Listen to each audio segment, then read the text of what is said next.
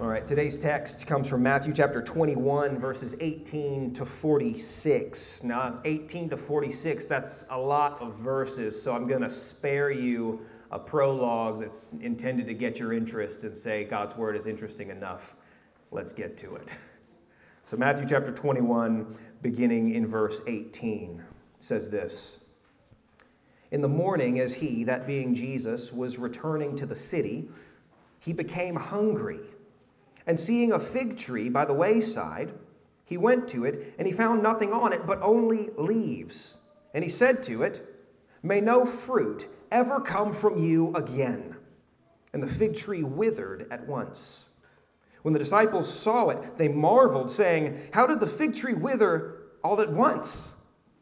And Jesus answered them, "Truly I say to you, if you have faith and do not doubt, you will not only do what has been done to the fig tree, but even if you say to this mountain, 'Be taken up and thrown into the sea,' it will happen. Whatever you ask in prayer, you will receive, if you have faith." Now, this is kind of a weird scene, isn't it? I mean, best you can tell, especially if you haven't been tracking with us up to this point, and you just drop in your morning Bible study to Matthew chapter 21, beginning in verse 18. It kind of seems like Jesus has gotten hangry. He says that he's hungry. He goes to this tree. There's nothing on it. Seems like he's had what we call that modern phenomenon of hanger. And so he uses his divine authority to wither up this fig tree because he couldn't get from it what he wanted in a given moment. This passage could certainly be read in such a way as to make Jesus appear capricious, erratic, and emotionally impulsive, couldn't it? Okay, yeah. In fact, we may be even drawn to reading that text that way because it would make us feel better about when we do stuff like that, wouldn't it? Look, even Jesus in his humanity wasn't impervious to things like hanger. Right, it happens to me. Sometimes I fly off the handle for those reasons, and I'm a little bit self-indulgent in my use of power and authority. But Matthew chapter 21, verse 18 says that those things happen to Jesus too, so it can't be that bad. We may even have a vested interest in trying to see that in the text, but of course that's wildly inconsistent with Jesus' use of power all throughout Matthew's gospel. That's not how Jesus uses miracle-working authority from heaven to self-indulgently throw temper tantrums and do the equivalent for us of punching through the drywall or something. He just does it in a more miraculous way. That's clearly not the way that Jesus uses power and authority vested in him. Rather, how does Jesus use his power throughout Matthew's gospel? Well, he uses it to heal, and he uses it to cleanse. He uses it to make things whole and to bring righteousness. That's how Jesus uses his power, not to satisfy his emotional whims because he's a little bit moody. That's not Jesus. If he's touching the divine nature in order to work a miracle, it's to heal, make whole, cleanse, and bring righteousness, not to indulge in internal desire for catharsis by giving into an outburst. That's not who Jesus is. That's not what Jesus does because he's not us. Again, we may be tempted to read the passage that way to make us feel better about our emotional outbursts, but that is beyond the pale. Self-control is a fruit of the Spirit, and Jesus was perfectly submitted to the Spirit. Therefore, there's not a hint of him lacking self-control in anything that we read of his life. So then we're left with the question, why is this happening? What's going on? And what does this mean? Well, Jesus is giving them a miraculous object lesson that is, in fact, aimed at restoration, repentance, and righteousness. That's what this is. It's a miraculous object lesson. And as always, our Old Testament is going to help us unlock the meaning of the episode that we're reading here in Matthew chapter 21. You see, in the Old Testament, fig trees were used to represent Israel in a number of important passages. Hosea chapter 9, Jeremiah chapter 8, Jeremiah 24, Joel chapter 1, others that we could cite. I'll just read one of them for you as a representative sample. Jeremiah chapter 8, verse 13 says this, "When I, speaking of Yahweh, would gather them," speaking of Israel, declares the Lord, "there are no grapes on the vine when I gather them. There are no figs on the fig tree. Even the leaves are withered, and what I gave them has passed away from them." You hear that? Here's an Old Testament passage of a prophet who is foretelling judgment on Israel, and he's talking about why that judgment is going to come, and it's because when the Lord goes and to reap the harvest from his people, no figs on the fig tree, and even the leaves are withered. And so now we see what Jesus' miracle is intended to communicate, don't we? This isn't a novelty. Rather, what he's doing is he's employing one of the judgment symbols for Israel, that being a figless fig tree with withered leaves, and he's laying it out right in front of their eyes. Here's a divine object lesson. Let me bring the Word of God to life. And isn't that what the incarnate Word would do? Isn't that precisely what we would expect him to do? Who's the Word of God? The Lord Jesus is the Word of God. So now all of those words from Jeremiah are being enfleshed and embodied. You know that? You remember that from Jeremiah chapter 8? There it is. In the flesh, so you can see it, touch it, smell it. See that? He makes all of these things real and alive because he is the very Word of God. And so we see what Jesus' miracle here is intended to communicate to them. It's a harbinger of the judgment that is coming on that generation of Jews.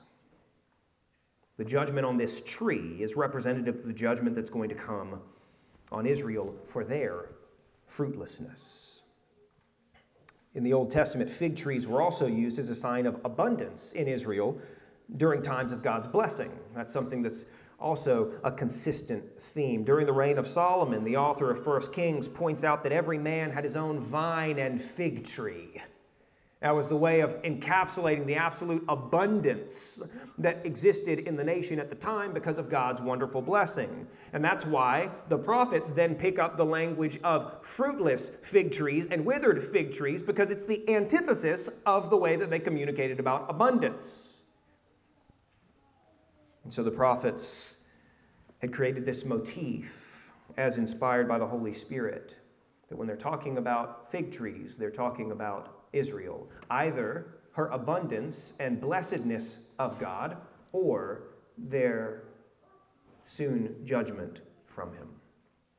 So this isn't a random act of caprice by our Lord, wherein for just a moment, while he's enduring the stress of entering the city and knowing what's coming and knowing that he's moving towards his death, he just cracks for a moment and gives into this sort of self-indulgent outburst, and he takes it out on a tree in the way that you might yell at your kids or kick the dog. That's decidedly not what is happening. This is not random. This is an Old Testament passage come to life because the Word of God is enfleshing that very Word and playing it out for the understanding of his disciples. So we may be good to follow that thread from the Old Testament on the fig tree. Maybe can pick that up, can see that. But what about verses 20 through 22? When the disciples saw it, they marveled, saying, "How did the fig tree wither at once?" And Jesus answered them, "Truly I say to you, if you have faith and do not doubt, you will not only do what has been done to the fig tree, but even if you say to this mountain, 'Be taken up and thrown into the sea,' it will happen. And whatever you ask in prayer, you will receive if you ask in faith." Now, this is an absolutely tortured passage of Scripture, isn't it? An absolutely tortured text, particularly verse 22. Whatever you ask in prayer, you will receive if you have faith. So, are you sick? Does your mom have cancer? Is your child at death's door? Well, why? Why are you still sick? Why does your mom still have cancer? Why did your child die? Haven't you read Matthew chapter 21, verse 22? Anything that you ask is yours. You just didn't have enough faith. Whose fault is every tragedy in your life then? No, it's not because God is sovereign, sitting in the heavens doing all that he pleases, such that you and I can rest that he does all things and that he does all things well for the good of his people and for the glory of his name. No. Get that nonsense out of here. God's not sovereign. You are. You just didn't conjure up enough faith when you asked. It's your fault. You didn't have enough faith when you prayed for healing. It's your fault you're sick. It's your fault your mom's got cancer. It's your fault your child's dead. God's not sovereign. You are. This is a damnable teaching of the Pentecostal church that needs to burn in hell where it came from. You've all heard it though, haven't you? You've all heard that. And these are the people who supposedly have the deepest connection with the Holy Spirit who authored the text that they're teaching so poorly. This text gets ripped violently from its context and is therefore monstrously misunderstood and monstrously applied. When modern preachers get a handle on this text and they craft sermons using it, you know what they do with the mountain? They generalize the mountain, don't they? The mountain is taken to mean any obstacle in your life that you think ought to be removed.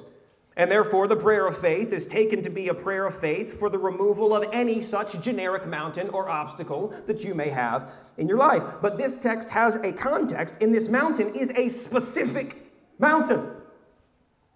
Jesus says that with faith, the disciples can say to this mountain, be taken up and thrown into the sea. You know, he says this mountain, not generic mountain. Not any obstacle in your life. It has a context. This is why I love Alistair Begg. He says that preaching must first be pedagogical before it can be hortatory.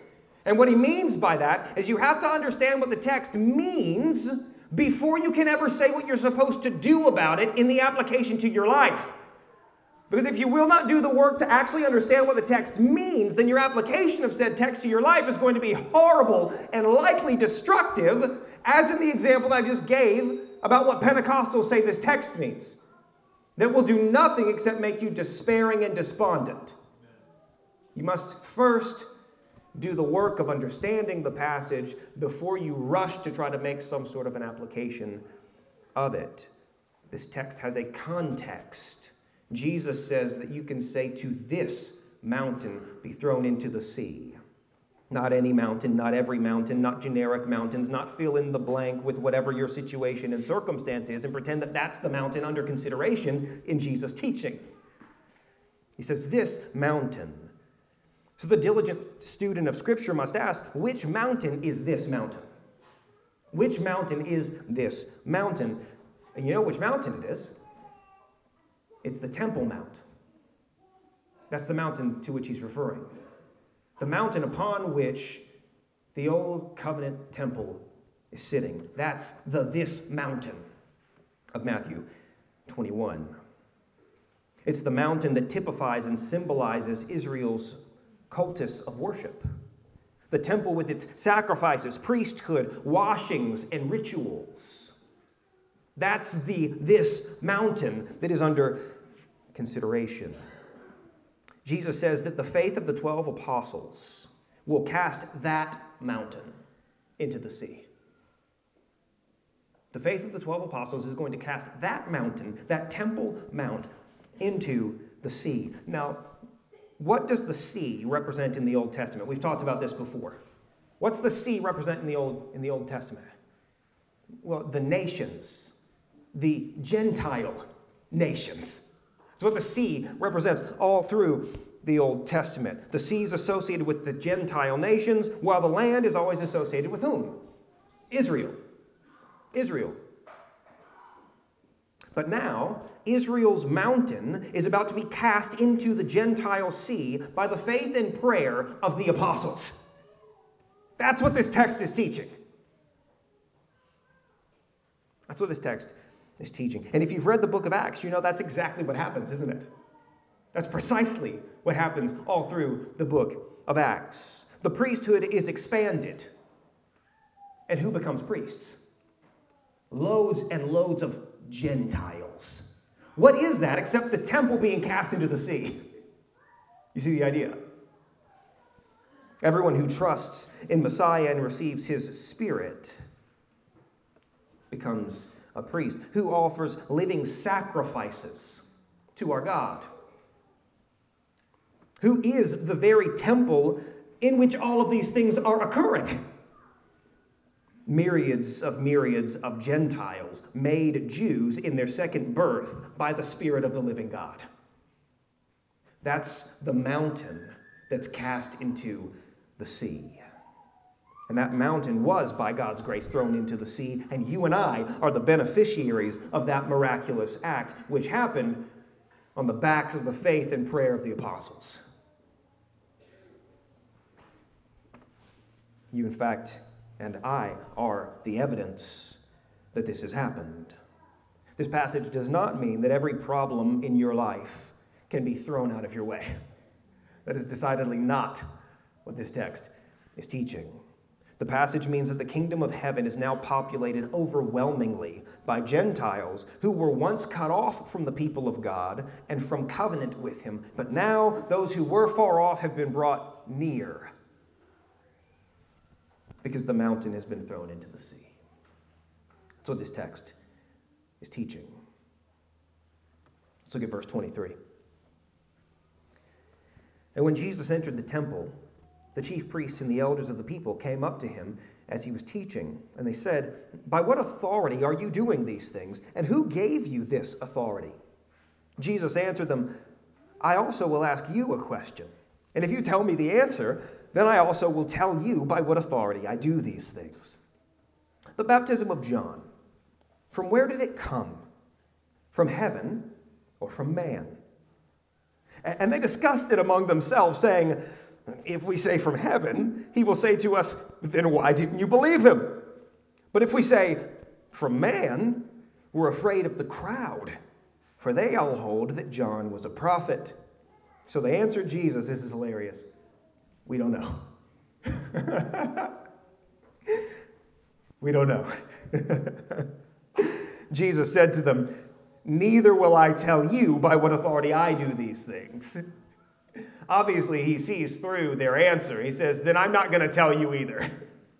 He knows that they're just not answering the question. Now, two quick notes here. One, Jesus enters the temple in Matthew chapter 21, verse 23, and he will not exit the temple until Matthew 24, verse 1, at which point he's going to foretell the destruction of that temple. And so I want you to be paying attention from this point through Matthew 24 and the temple context, because this is going to be something that becomes incredibly meaningful in interpreting the rest of the book of Matthew. So wanted to make that note. Second thing to note here is that Jesus is talking to the chief priests and elders, and he's confronting them, and as we'll see, he's even antagonizing them.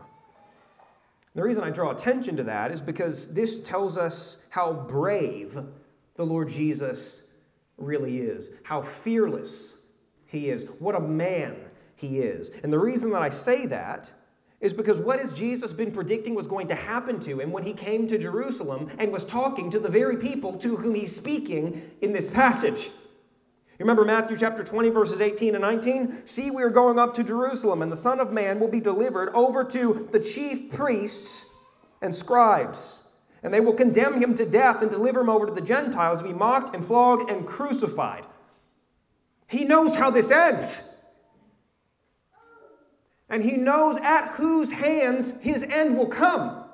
And yet here he stands, fearless, courageous, walking directly into the death that he knows his Father has called him into, not shrinking back from it for a moment. This is a fearless Lord Jesus in this text. So the chief priests and the elders of the people try to trap Jesus with a question about the source of his authority. And anytime somebody's doing something we don't like, that's where we go, isn't it? Somebody's doing something you don't like, saying something you don't like, putting something forward that you don't like. Are you sure you're allowed to do that? Could you show me your credentials, please? They're saying effectively, Jesus, you came into Jerusalem receiving praise as a king, and then you come into the temple with violence and condemnation like a prophet. But we're the recognized authority in this city and in this temple, and we did not authorize you to do any of those things. So tell us, please, by what authority are you doing these things? You see, what they're doing is they're painting Jesus as the one who's the radical, who's the rabble-rouser, who's the one who's outside of God's hierarchical plan and the one who's actually beyond the pale. That's what he's doing. It's sort of akin to what happened in 2020 during all of the mask nonsense and gubernatorial orders. And then there was that small group of people who were like, there's this old document I found called a Constitution says you can't do any of this. And yet, who was painted as the radicals? All the people who said, you guys are actually the ones who are out of bounds by annexing power unto yourselves that none of our founding documents actually give us. But who looked crazy? Who looked radical? And how well did that plan work? Very well. That's what they're doing to the Lord Jesus here. He's the one who's actually rightly submitted to the Father and is actually bringing God's law to bear, and yet they're the ones who are painting him like he's out of bounds. What's happening in this text? They're seeking to marginalize the Lord Jesus and paint him as the one who's overstepping his bounds. But Jesus turns it on them, as we would expect, and he does it masterfully. He says, before I answer your question, answer me a question about John the Baptist. Was his ministry from heaven, or was that just a man-made product? As this text tells us, they were afraid to say what they actually believed because their desire for political influence far outweighed any of their theological convictions. And so what do? They retreated to antagonism, they retreated to agnosticism. We don't know. We don't know. You see, they're pragmatists with no principles. We've seen this before, haven't we? We've seen this actually in our leaders pretty frequently. Right? I don't actually have any convictions I'm willing to stand behind, so when you ask me a straightforward question that I actually do know the answer to and have a strong opinion about, I'm going to pretend that I don't know the answer and I don't have a strong opinion, because if I say what I'm really thinking, it'll offend people who I'm trying to continue to maintain influence over. And so I'm just going to say something like, well, I'm not a biologist, so I couldn't even actually be qualified to answer such a question. Really couldn't tell you. And it's got the extra benefit of them seeming like they're humble and teachable, right? Well, I mean, I didn't even study that in college. I don't know that I can say.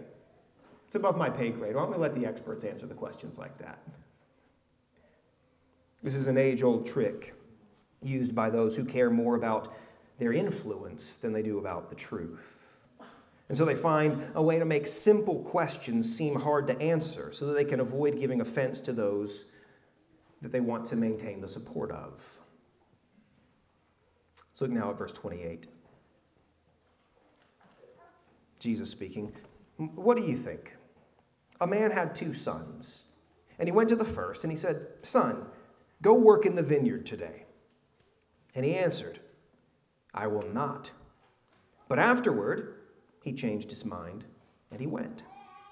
And he went to the other son, and he said the same. And he answered, I go, sir, but did not go. Which of the 2 did the will of his father? They said, the first.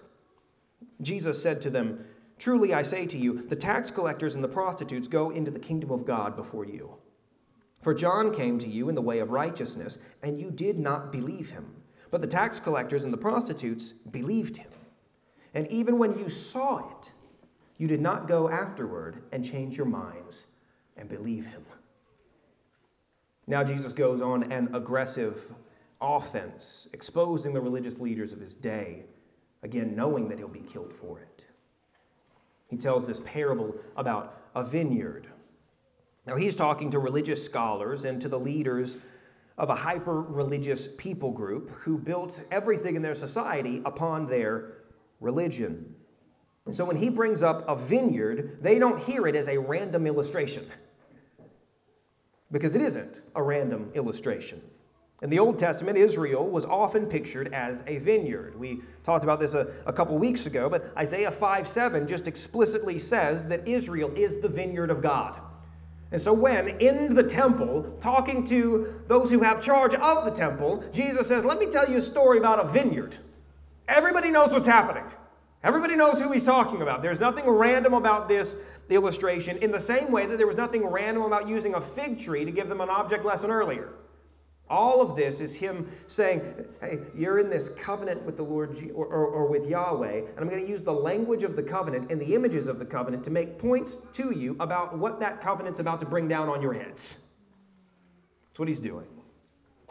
So they know where Jesus is taking this, and they know who he is addressing. These leaders have been commissioned by God to work his vineyard, that is, to serve his people.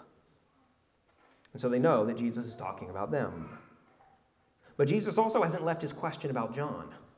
He posed the question about John's ministry because John's ministry can't be separated from Jesus' ministry because John is the forerunner who's preparing the way for the Lord Jesus. So he isn't letting them get away with their non-answer. He's going to force that answer out of them one way or another. Was John's ministry from heaven or was it from man? He's not left that. He tells this parable in which both sons are partially obedient. Partially. Each of them has an aspect of obedience. One is disobedient in posture and speech toward his father. He says, I will not go to the vineyard. Later, he feels bad about it, realizes the egregious act of disrespect and shame that he's just committed, and he goes into the vineyard and gets to work. The other son is obedient in posture and speech, says the right thing in the moment, and then totally disregards and doesn't actually do the will of his father. But then he answers his own question, again, the one posed to the leaders. Was John's baptism from heaven or from man? You see, in verse 32, Jesus says, For John came to you in the way of righteousness, and you did not believe him, but the tax collectors and prostitutes believed him. And even when you saw it, you did not afterward change your minds and believe him. This is Jesus affirming that John and his ministry and his baptism were in fact from heaven. He's answering the question. It was from heaven, and he's telling these leaders that they knew that it was from heaven, and they refused it anyway. So he's telling them. By telling this parable, he's saying, you don't even have partial obedience to put on your record. That's what he's saying. The virtue that both of these sons had was that they were at least partially obedient. And he's saying, they didn't even have that. They didn't even have that. They've got all of the vices and none of the virtues. They rejected John, who spoke with the voice of the Father, and even after they saw the evidence of his ministry in the transformed lives of tax collectors and sinners, they still wouldn't change their minds and join John's work in the vineyard, which again is to say they have both of the brothers' vices and neither of their virtues. They neither received the Father's voice warmly and then rebelled later, nor did they dismiss the Father's voice initially and then repent later on. They got neither thing right. It was utter rejection from start to finish. That's his point in telling this parable. And before they can even recover or respond, Jesus fires another round. Verse 33. Hear another parable. There was a master of a house who planted a vineyard and put a fence around it and dug a winepress in it and built a tower and leased it to tenants. And he went into another country. When the season for fruit drew near, he sent his servants to the tenants to get his fruit. And the tenants took his servants and beat one, killed another, and stoned another. Again, he sent other servants, more than the first, and they did the same to them. Finally, he sent his son to them, saying, They will respect my son. But when the tenants saw the son, they said to themselves, This is the heir. Come, let us kill him and have his inheritance. And they took him and they threw him out of the vineyard and killed him. When therefore the owner of the vineyard comes, what will he do to those tenants? They said to him, He will put those wretches to a miserable death and let out the vineyard to other tenants who will give him the fruits in their seasons. Jeremiah 7 is in the background here, as it was in the background of last week's text. Jeremiah chapter 7, verse 25 talks about God sending prophet after prophet after prophet to speak to his people, calling them to repentance. But their response to those gracious calls from the prophets to repent was in fact to add to their sins. Add the sin of ignoring and brutalizing the very messengers of God, and in many cases, even going so far as to kill them. There's example after example after example of this, but I'll read you one representative text from 2 Chronicles 36, verse 15. The Lord, the God of their fathers, said persistently to them by his messengers, the prophets, because he had compassion on his people and on his dwelling place. But they kept mocking the messengers of God, despising his words and scoffing at his prophets, until the wrath of God rose against his people. Listen to this, until there was no remedy. It's absolutely terrifying. Until there was no remedy. In God's compassion and love for his people, he continues to send his word. Prophet after prophet, pastor after pastor, sermon after sermon, lifeline after lifeline. But hear this, you can only reject the word of God for so long before there's no other remedy than your destruction. At some point, you have so seared your conscience that you are past the point of no return. And God says, the only thing left for me to do is to unleash my fury on you forever. Today, if you hear his voice, do not harden your hearts. Now Jesus applies the parable in verse 42, tells them exactly what he means by it. Jesus said to them, have you never read in the scriptures, the stone that the builders rejected has become the cornerstone? This was the Lord's doing, and it is marvelous in our eyes. Therefore, I tell you, the kingdom of God will be taken away from you and given to a people producing its fruits. And the one who falls on this stone will be broken to pieces, and when it falls on anyone, it will crush him. When the chief priests and the Pharisees heard his parable, they perceived that he was speaking about them. And although they were seeking to arrest him, as if that was going to do anything, they feared the crowds because they held him to be a prophet. In verse 42, Jesus quotes a messianic psalm, Psalm 118, to connect it to the parable that he had just told. The rejected, despised, murdered son from the parable is the rejected Messiah of Psalm 118. And as Jesus goes on to make plain, those chief priests and elders are the tenants who will be put to a miserable end. They will lose their position and they will be replaced with others. And the next two chapters are about that miserable end that the Lord Jesus is going to see to for that generation of ungodly Israelite rulers. The vineyard was taken away from them and it was given to others. And it was in this form. It was in the form of the mountain being thrown into the sea. It was taken away from them, thrown into the sea. And a rush of Gentiles come in to have those privileges that were previously reserved for the Jews alone. The land is covered with water. This text is about the coming judgment on Old Covenant Israel for the murder of the Son of God and for the rejection of their final prophet. We dare not rip this passage from its context and make it about something else. Because, as I hopefully illustrated, the damage that can be done when we do so.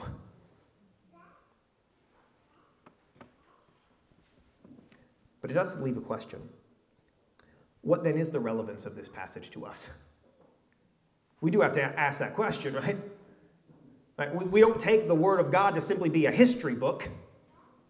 We take it to be the living and active Word of God that cuts and pierces and does all that He wants to do in His people, not only then, but now.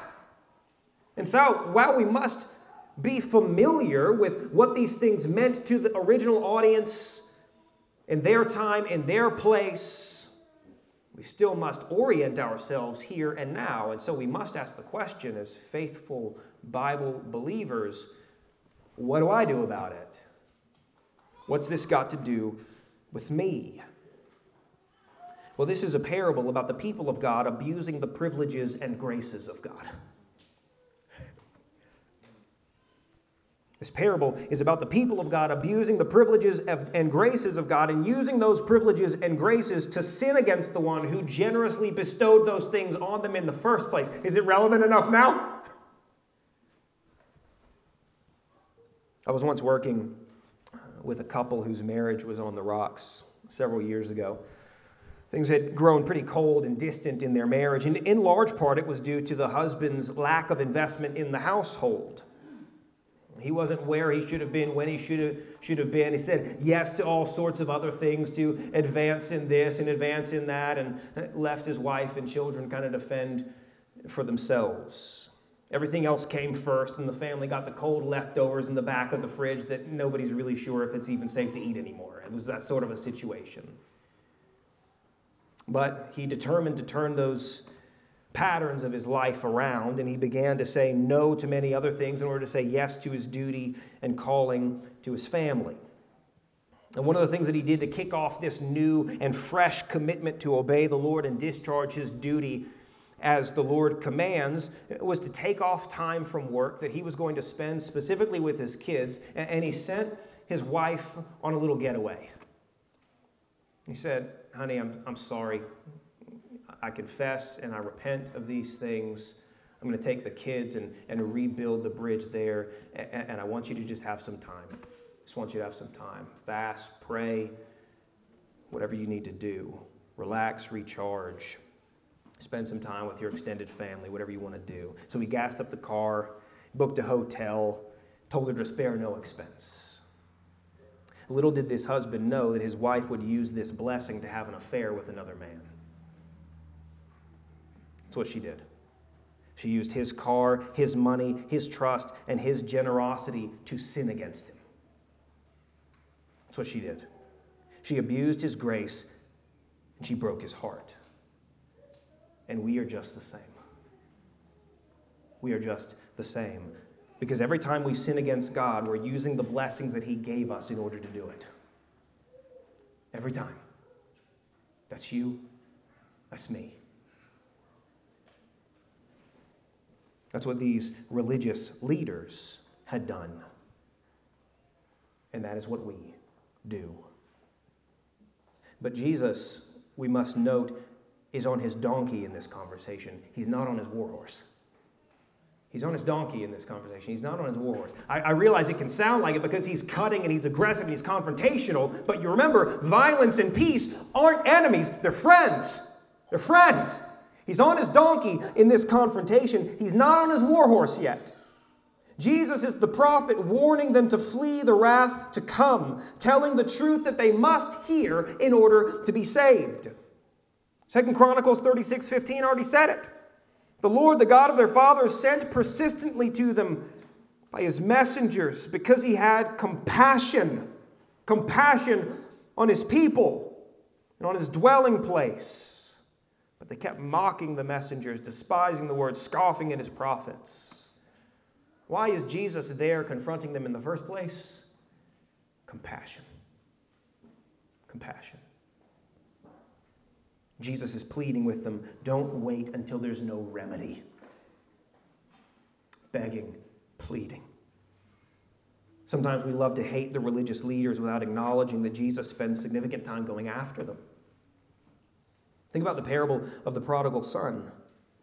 We think about the dour older brother who can't celebrate the return of his profligate younger brother because he can't stand the fact that this wretch is getting the party rather than the penalty that he deserves. We love to hate that guy, don't we? We love to make the older brother the villain in the story. Of course, he is one of the villains in the story, as are the scribes and the chief priests, the villain in this story. But what is the Lord Jesus doing in this confrontation with them? He's doing the same thing that the father did in the parable of the prodigal son. What does the father do in the middle of the party that's being thrown for the younger brother? What does he do? He leaves the party and he goes out to find whom? That dour, hard-hearted older brother. And what does he do but entreat him to come and join the party? That's what he does. That's what the Lord Jesus is doing here. He's not cold with a face full of wrath in this confrontation. He is moved with compassion as the final prophet